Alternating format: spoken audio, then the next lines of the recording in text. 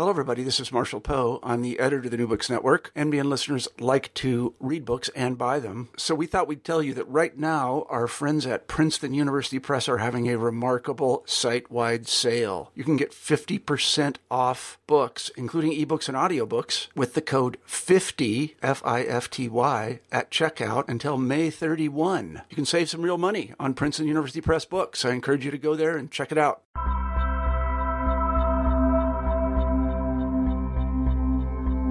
The categories religion and race share a common genealogy. The modern understanding of these terms emerges within the European Enlightenment, but grasping their gradual production requires us to investigate further. In Modern Religion, Modern Race, Theodore Weil argues that the intersection of religion and race can be better understood by looking at the work of 19th century German romantics. In the post-Enlightenment period, religion becomes a racialized category. Weil examines the writings of Friedrich Schleiermacher, Max Müller, and Johann Gottfried Herder in order to outline the linked nature of race and religion as social categories. He puts their definitions and positions to work to determine the conceptual framework these authors deploy for theorizing difference. In our conversation, we discuss Immanuel Kant on race, Schleiermacher as theologian and scholar of religion, the symbolic power of Max Müller within contemporary religious studies, the role of language and nation in the construction of religion and race, W.E.B. Du Bois, theological anthropology, analyzing Australian Aborigines, and the legacy of 19th century German constructions of race and religion for religious studies today. I'm one of your co-hosts, Christian Peterson, and thanks again for listening to New Books in Religion. Without any further delay, here's my conversation with Ted Weil about his book, Modern Religion, Modern Race, published with Oxford University Press in 2016. Welcome, Ted. Thanks for joining us on New Books in Religion. How you doing? I'm good, thanks. Thanks for having me. So this book, Modern Religion, Modern Race, this was a very interesting read for me. You're tackling some really important topics, and I think people that are in the field of religious studies will really benefit because you're really talking about kind of the development of our field as well. But before we get to the book itself, our tradition here is to start with a little kind of biography of the author. So can you tell us a little bit about your background, how you came to the study of religion, perhaps mentors or moments that have been significant in kind of shaping your the kind of questions you ask or the way you go about answering them? Yeah, sure. So let me maybe say two things about that. One's more personal and one's more academic. My family's very religious, and I'm not. And so I think I was predisposed to study religion because I love them and they're smart, and I always wondered, what was going on? Why is this stuff so important to them? So that was kind of in me from a young age. When I got to college, I thought I was going to be a philosophy major. Just I like reading philosophical arguments, and I thought I would learn sort of what was true. And then I quickly realized that what was more interesting was the question of why certain things make sense to people in their historical cultural context. And that's what they did in the religious studies department where I was. I had the fortune of taking a Judaic studies class with Jacob Neusner, who was this amazing, sort of one of the founders of the academic study of Judaism, and his approach of studying the Mishnah and asking questions about, what was their world like? What did it look like to them, such that these sort of very opaque arguments made sense and were important, was exactly what I wanted to do. And then I had another mentor in college, Wendell Dietrich, who studied 19th century German Protestantism. And I loved reading that stuff, the Schleiermacher and Troeltsch and Kant and Hegel and all those guys. And so I sort of thought I would like to do what Jacob Neusner does with this 19th century German theology stuff, be a sort of historian of religions and not ask theological questions, but ask more sort of, contextual social questions about why does the religion take the form it does at this time and place, and what are the influences? Now, this book, you might not be able to tell kind of what you're dealing with from the title. And knowing a little bit about your background, I know that It's related to some of your other research and scholarship, but can you talk a little bit about how this project began to emerge as a book and how you thought about putting it together? Yeah. Okay. Good. So let me just say that I wrote my dissertation on a super obscure figure just because the secondary literature was manageable, and then I realized that if I ever wanted to publish something that somebody would read, I had to tackle sort of more prominent people. And so my advisor, Brian Garish in graduate school, was one of the great Schleiermacher scholars, and so I started working intensively on Schleiermacher, who is an important theological figure in 19th century Protestantism, but he's also a very important figure kind of in the history of the study of religion.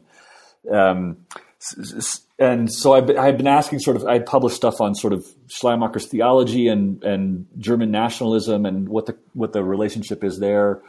I teach at Eilish School of Theology, which is a very progressive graduate school, and it has maybe the most racially diverse faculty in the study of religion in the country. And some of my colleagues sort of challenged all of us to think about the way that the question of race has been handled in our subdisciplines. And I was, for a long time, a very active member in the 19th century theology group at the American Academy of Religion.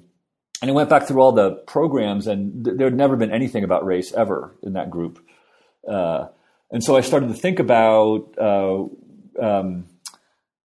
why that was, and if what I studied had anything to do with race, and it, unsurprisingly, I guess at the end of the day, I discovered that what I study has everything to do with race, and it may be the most important thing. So, even from the title already, we're dealing with a lot of big topics: race, religion, modernity. Yeah. In my reading, it seems that one of the major arguments you're trying to make, there's probably several lines of thought going through the book, but one is that religion, the category of religion and the category of race, share a common genealogy. Yeah. So can you talk a little bit about where does their shared production begin? In what ways are they linked? And you're also kind of making a big claim about moving past the Enlightenment.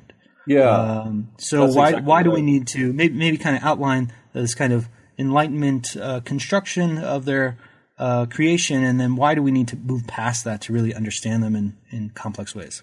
Yeah. Okay. That's really the key question. Lots of questions, I know.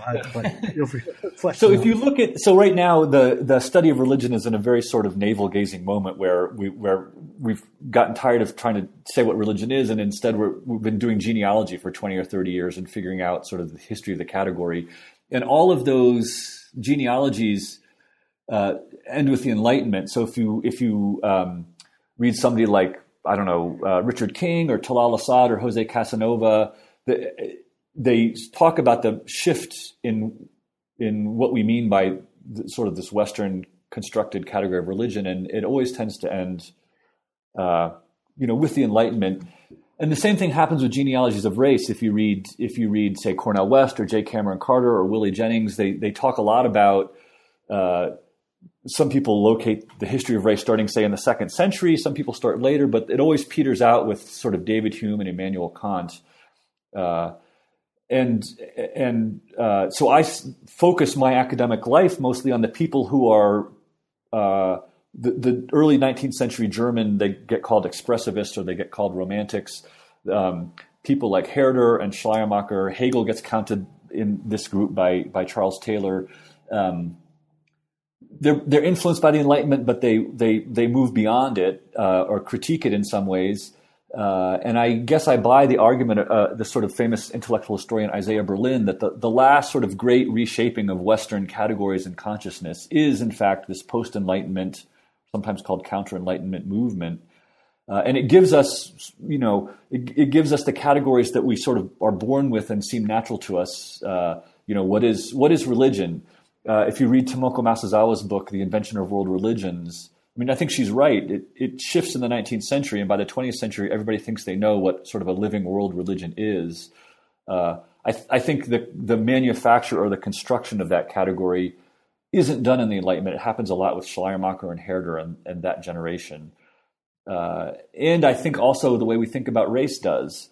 And the fact that they're sort of mutually formed and share a common genealogy led me to suspect, and this is what I try to indicate or even argue in the book, that even when we're not talking explicitly about race, just the category of religion that we use as scholars of religion when we do comparative religions, or even when people on the street talk about the category of religion, it's already a racialized category in many sort of deep and important ways that we have to be aware of, or we're just going to, if you look at the sort of older scholars in our tradition, they just look racist and horrible. And I think unwittingly we're repeating some of their same categories unless we sort of very self-consciously reflect on the racialized nature of our categories.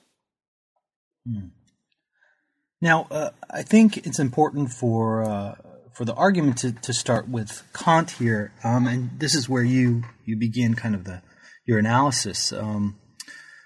So what would you say is Kant's role in the modern construction of the category of race? How did he define it? Why was he writing about it in general? Yeah, okay. So those are great questions.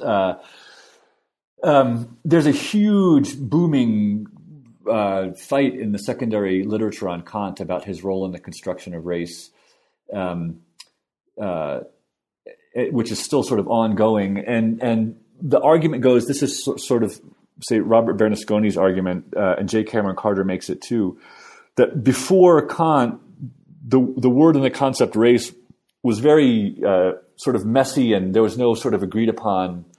It wasn't a fixed concept at all, and that whatever else Kant does, he helps us fix the category of race in the way we talk about it today.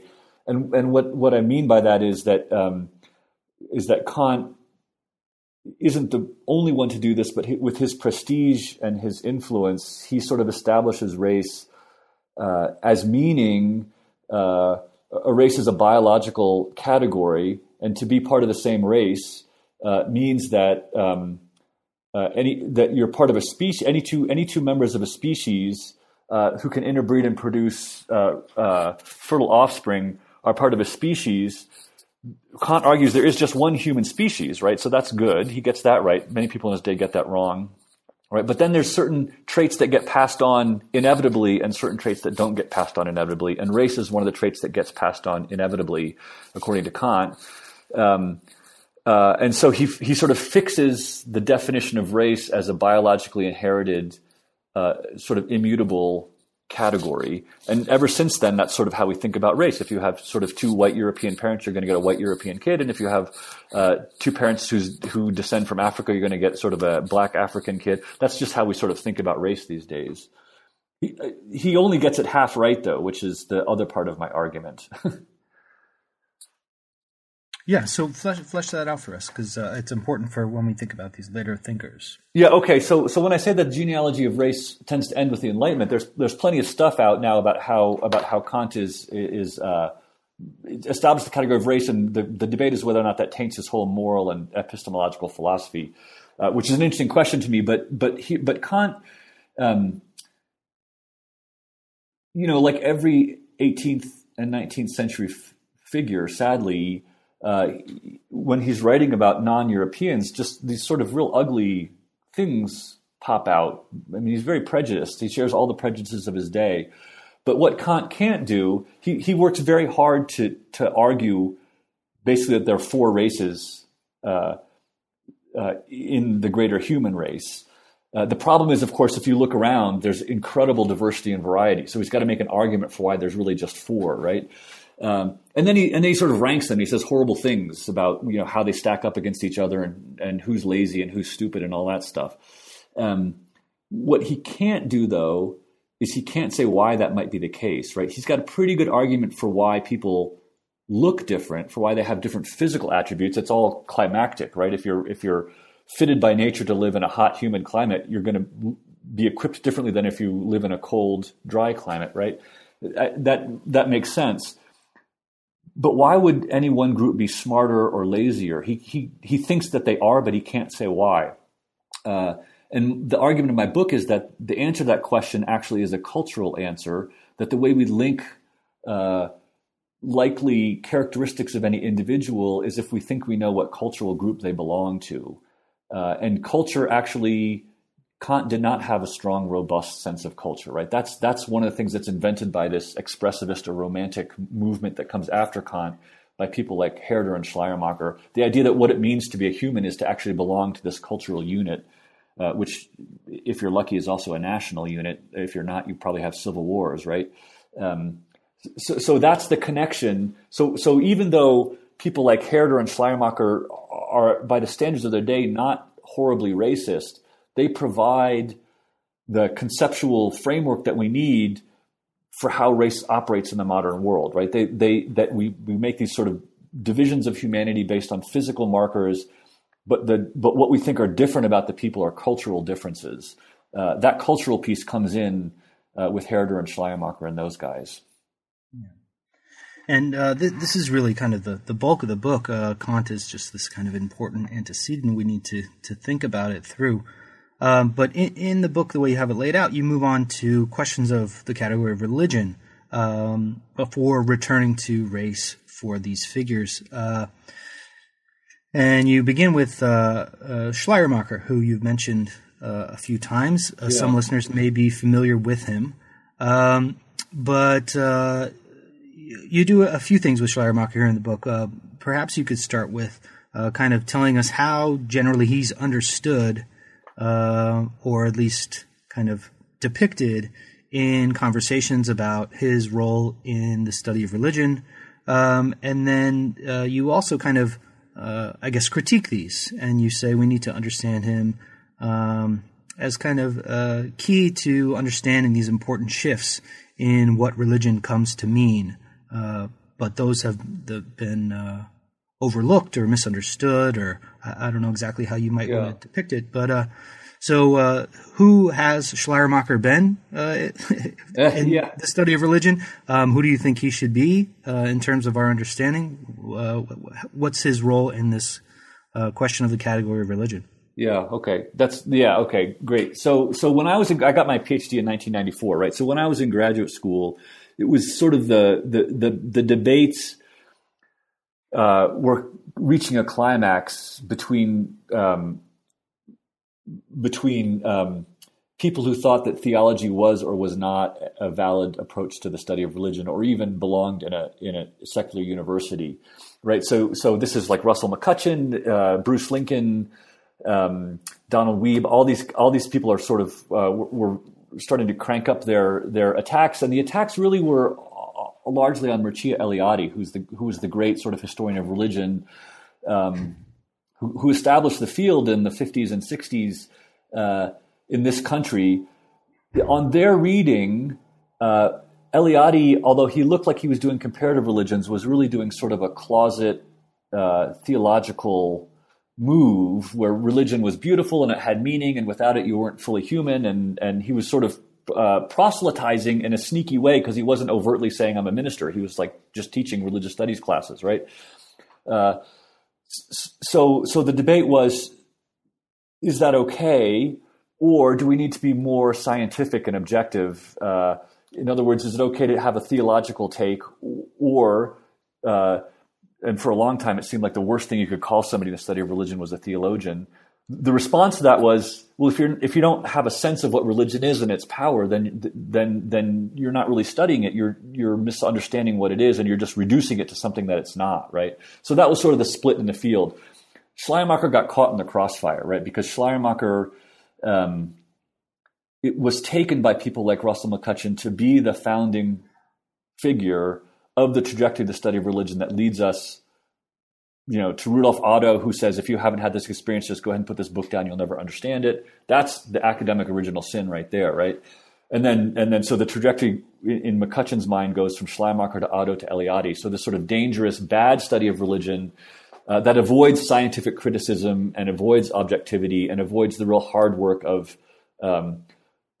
historicizing and explaining religion, and instead is just sort of a religious love fest, right? The English secondary literature on Schleiermacher supports that view of Schleiermacher. It makes him look like he's trying to duck the Kantian categories, the Kantian criticism, Kant says there's certain things you just can't know. And traditionally, Schleiermacher is read as saying, actually, but we do have sort of direct contact with the divine. So we can have sort of this direct point of contact. We can know something about God, which is what Kant had ruled out. We live in my small little world in a wonderful time where the critical edition of Schleiermacher is pretty far along and being produced. So we have now great access to better texts. And in the German world, there's been a lot of work on Schleiermacher, and at the end of the day, it actually looks like Schleiermacher is a pretty good Kantian, and he's not trying to do an end run around science to get to some sort of mystical theological point in the study of religion. So part of what I want to do, just as somebody who spent time working with Schleiermacher, is say like, hey guys, I'm not actually saying that Schleiermacher is a great theorist. I mean, he is a great theorist, but his theory is not a great one. It's essentialist. He thinks everybody has a religion. He thinks it's basically the same thing, but if you're going to attack him, at least get him right? And so part of what I try to do in the book is set the record straight. And if you get him right, what you realize is that for Schleiermacher, religion is not like what Williams James said. It's not sort of an individual in solitude, in relationship with whatever they take to be divine. Religion for Schleiermacher is profoundly social. It only happens in social groups, and you can only have one if you're part of a social group. And guess what? If you're a part of one social group, you'll have a different religion than if you're part of a different social group, right? That's this cultural piece that I've been talking about. So if you go back to what people think religion is these days, this sort of living world religions that Tomoko Masuzawa talks about, I mean, most of my students will say, hey, it's okay to be a Hindu, just, be an authentic good Hindu. You don't need to be a Christian. You don't need to be a Jew. Just be what's appropriate for your context. That's exactly Schleiermacher's argument, right? So that's his role, I think, in the genealogy of religion. And if you misread him as sort of an anti-Kantian, you don't get his role in constructing how we think about religion today. Now, we might want to criticize that category, but we got to get it right first in order to criticize it. Now, on the flip side, you bring in Max Muller, who you kind of argue is the opposite of Schleiermacher in terms of what he symbolizes for the study of religion. So could you just kind of briefly flesh that out? Who does Muller become in the study of religion?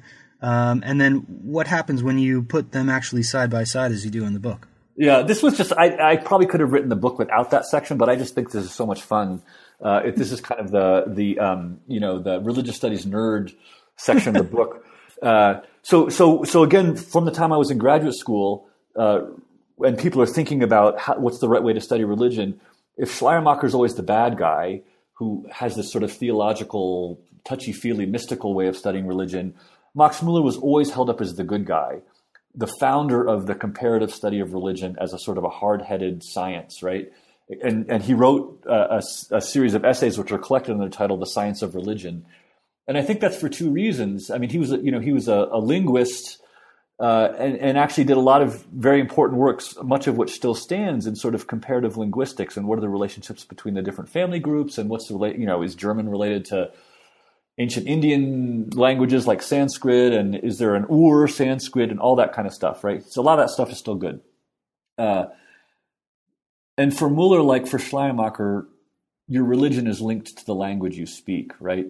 But I think that just as people didn't read Schleiermacher, they just sort of used him as a club to beat other people up with, they also didn't really read Muller, and they just used him as sort of a hero to put on a pedestal. But if you read him, it's pretty interesting.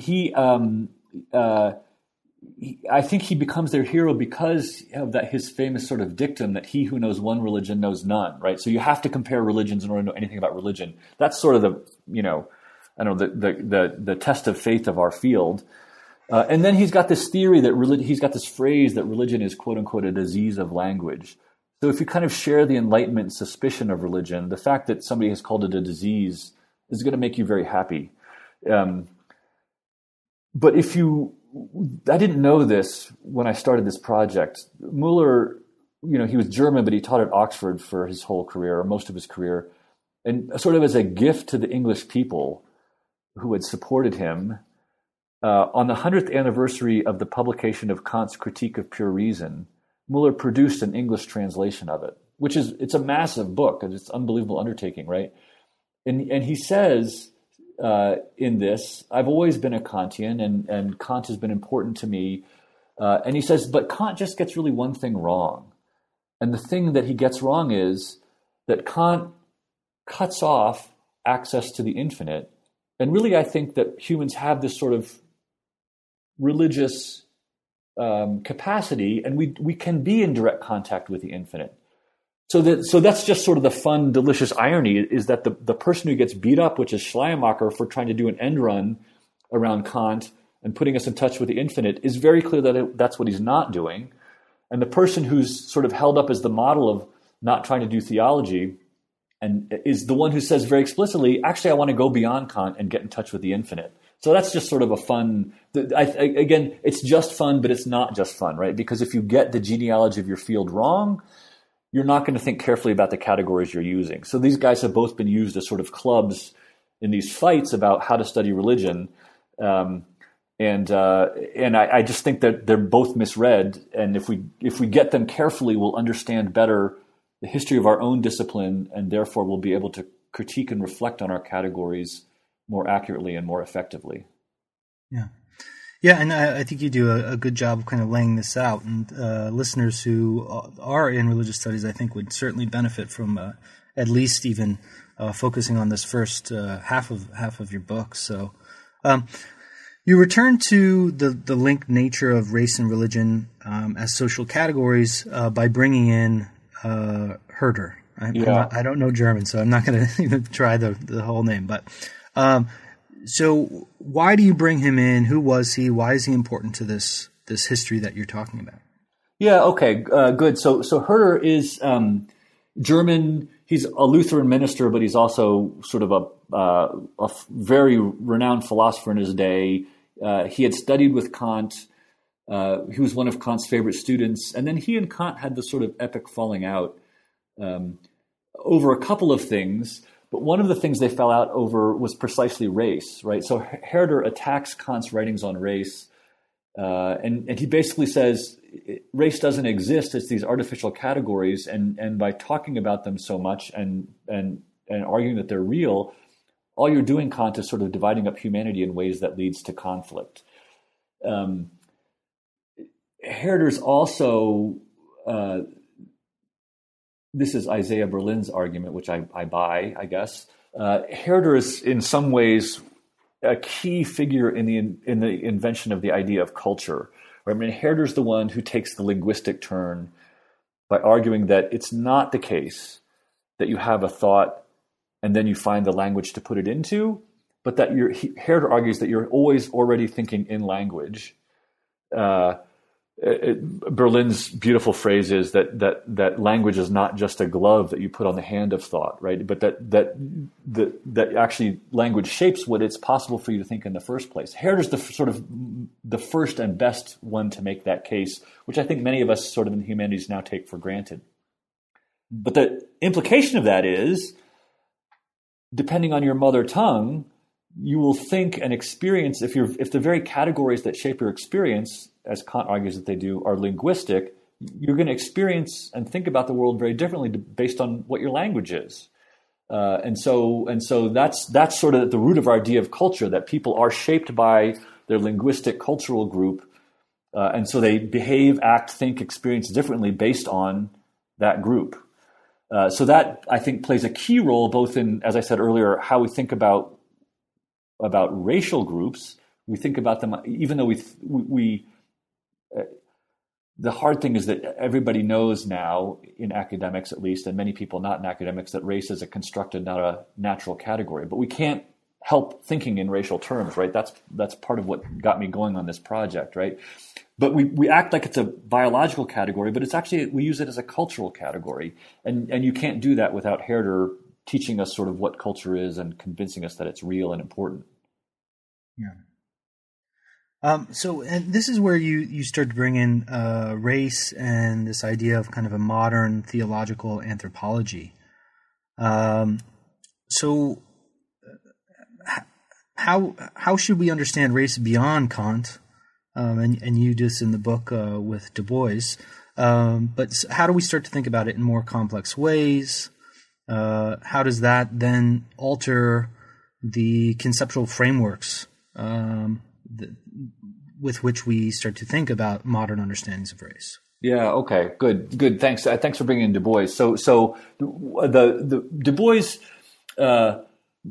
I have a section on the book on Du Bois because he, I think, articulates a definition of race that we use today. He sort of, I think, puts into words our just sort of gut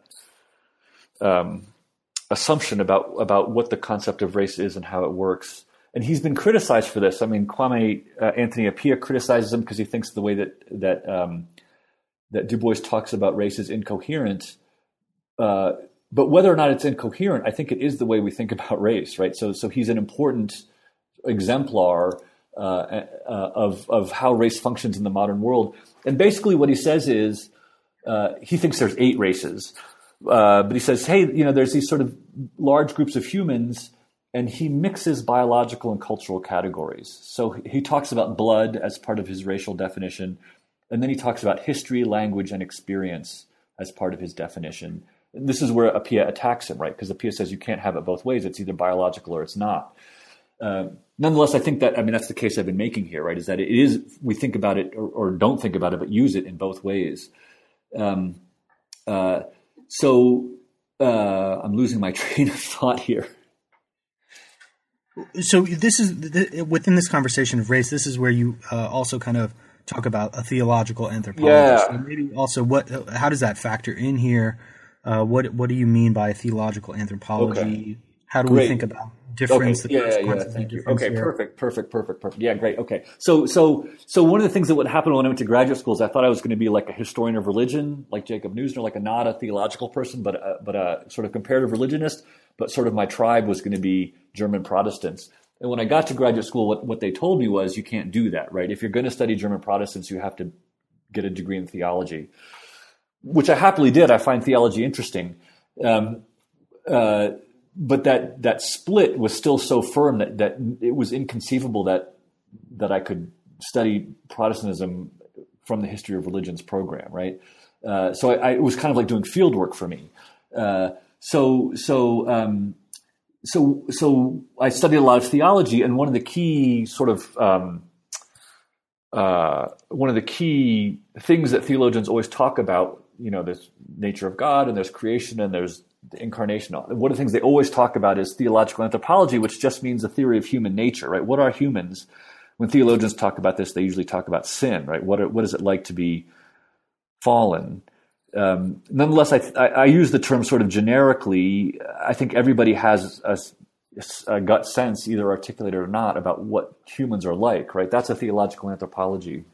So basically, my argument in the book is that the Herders and Schleiermachers of the world change our default theological anthropology in the West, right? That most of us assume that humans are, that it's an important part of who you are to know what your cultural group is, and that to be human this is why they're called expressivists, that what it means to be fully human is to be able to express yourself, to put into words or into objects or anything that you produce manifests who you are and your personality. So that if I read your latest book, I learn not only about what you're studying, but I hear your voice and I learn something about what Christian is like, right? That's expressivism. I think that's the default. I think we all assume that's true. And it's again, that's different than what Kant would say about what humans are, or what Hume would say humans are, or certainly what Augustine would say humans are, right? So this theological anthropology, I think, is the place where race and religion intersect, right? Because to be fully human means that you can participate in and contribute to your religious associations, and this is Du Bois's argument, Race is not a bad thing for Du Bois. He doesn't want us to stop thinking in racial categories. He wants every race to be able to express itself fully in the most robust way that nature and providence intends, right? So the problem for Du Bois is not that we divide people into races, but that some races haven't had the opportunity to make the particular cultural contribution that only they can make. And I think that's still the way we sort of think about race and religion. And what it means to be fully human is to be able to without artificial constraints of oppression, either religious or racial, to be able to make these expressive contributions to the unfolding richness of humanity. I think that's what most people want. So towards the end of the book, I really like this section where you basically see how Schleiermacher's theory of religion holds up to non-Christian data. So what does he say when he's thinking about historical religious traditions such as Australian Aborigines or European Jews? How does it work out? Yeah, so so I have to admit that the book, I think I'm right in my argument, but it's a difficult argument to make. So for a lot of the book, I'm just talking about sort of genealogies of the category of race and genealogies of the category of religion, and I'm sort of hoping that readers see the parallels and see the similarities. But that's not really an argument, and so the argument really gets made in that chapter where I take Schleiermacher, having now unpacked sort of what he does mean by religion and not what people have said he means. And then I look at his writings. These are not nearly as well known as his writings on theology. He wrote a couple of books. One of them's not even published. One is on, he makes significant contributions to the discussion about the civic place of Jews in Prussia in the 1800s. And then he writes this sort of, there's a craze for travel literature in his day in Germany, and a publisher asked him to write a book about the British settlement of Australia, and he does. And in that, there's, you can see him talking about the native Australians. And so here's the thing I think that, I want to be very clear about this, right? It's very easy to look at people in the 19th century and just beat them up and say, oh my God, these guys were racist. They're horrible. What I'm trying to do in the book is to say, we still make use of their categories, and we shouldn't actually be pointing the finger at them. We should be pointing the finger at us, right? This is what I want scholars of religion and theologians to sort of think about. I'm not saying, that we're still playing the same game that they're playing, but we've cleaned up our language, but it's still the same game, right? So Schleiermacher, he's the hero of liberal theology. He's a pluralist. He thinks it's great that there's different religions because people have different experiences of God, and the more different experiences, if we talk about them, then we all get a deeper, richer sense of what God is like. All this stuff is very appealing to, unless you're a super conservative Christian, it's very appealing, right? But if you look at his writings on Australians and on Jews, it turns out that this category of religion that he's constructed, if you use that as the basis of comparison, makes other people look very bad in comparison to Prussian Protestants, right? Because if healthy religion for Schleiermacher is this ability to experience and express and contribute to this conversation about our experiences and help enliven other people's experiences by sharing yours and vice versa, right? That's what a healthy religion is for Schleiermacher. If you don't do that, then your religion is falling short. And Schleiermacher, to be sort of contextually accurate, there is no such thing as Reform Judaism in his day. There's only what we would call Orthodox Judaism. But he looks at them and he sees it as overly ritualistic and no longer expressing what he thinks are the genuine, beautiful, key insights of Judaism. He thinks it's a dying religion because their rituals have become too formalistic, and he actually helps young Jewish rabbis try to set up something along the lines of Reform Judaism by teaching them how to preach sermons. But note that what that means is, to be a good Jew, to be a good Jewish religion, you'd have to be much more like Protestantism, right? And the same thing when he looks at the Australians, he looks at them and he says, they live at such a primitive level. They don't even have really housing, and there's not enough of them to gather and have a robust social interaction, that their religion just hasn't ever gotten off the ground. And he can't recognize anything about them as having artistic merit. He just thinks they're too primitive. So if you use what is this appealing category of religion to many people, and sort of a living world religion that I think a lot of us still think of when we think we know what a religion is, if you're not very careful and reflective, and you use that as what a good sort of normal, beautiful religion is, and you start wielding that category and looking around the world at what you think other people's religions is, you've already stacked the deck against them, and they can only come out falling very far short of Western white Protestants, basically. So there's a lot in this book, obviously, that people are just going to have to pick it up to get into the weeds.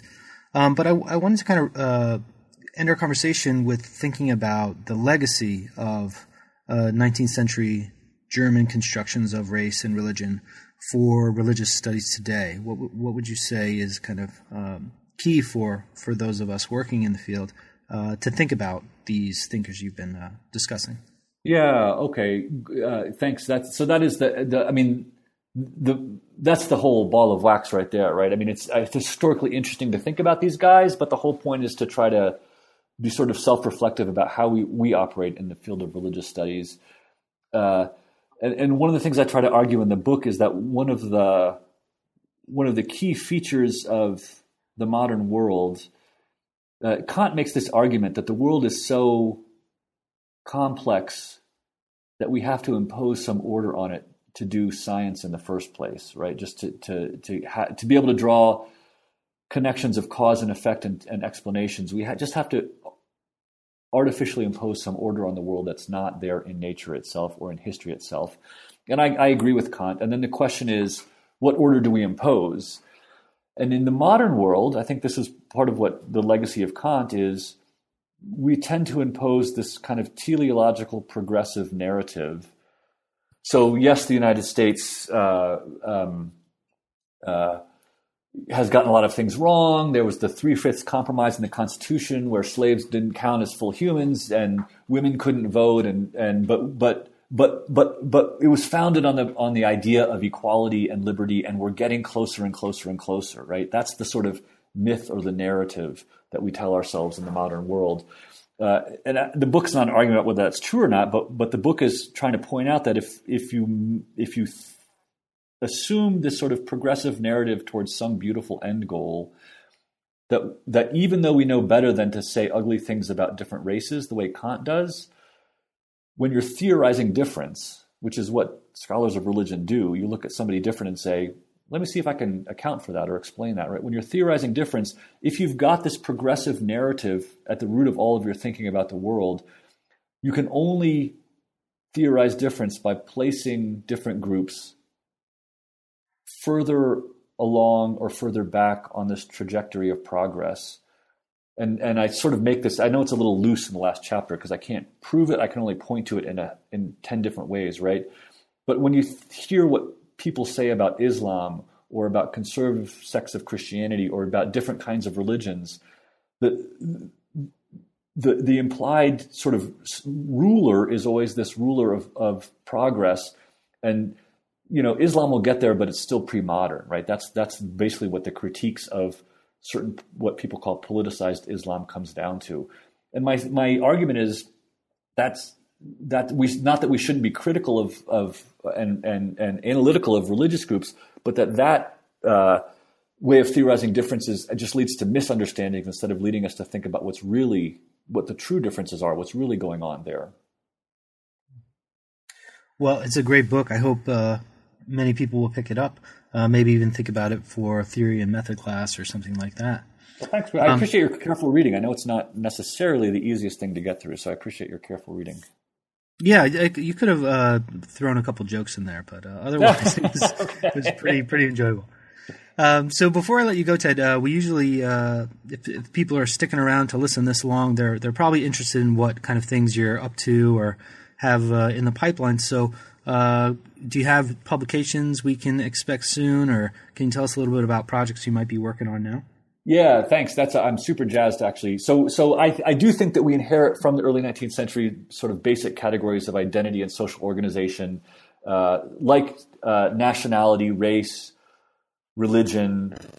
One of the big ones, I think, is gender. And so I've got this sort of gender project going, and I've got this, I think, fun way in, which is that Schleiermacher and his whole sort of intellectual cohort worked out a lot of their ideas in these discussion groups that occurred in not only in Berlin, but a lot of them occurred in Berlin. I was looking at these that get called salons, at these salons, and something stuck out to me, which was amazing, which was that every single prominent salon in the early 19th century in Berlin was run by a Jewish woman.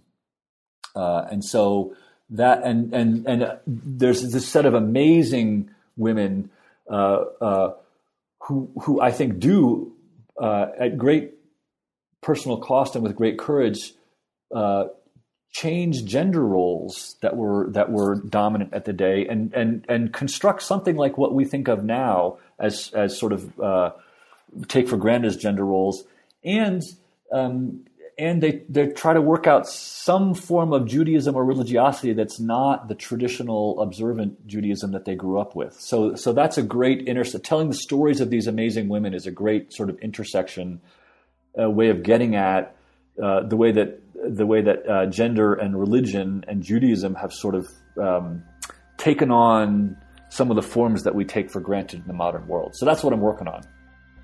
Cool. Ted, sounds great. Thanks for making the time to talk about this wonderful book, and maybe we'll talk to you about the next one. Thanks so much, Christian. I really appreciate it.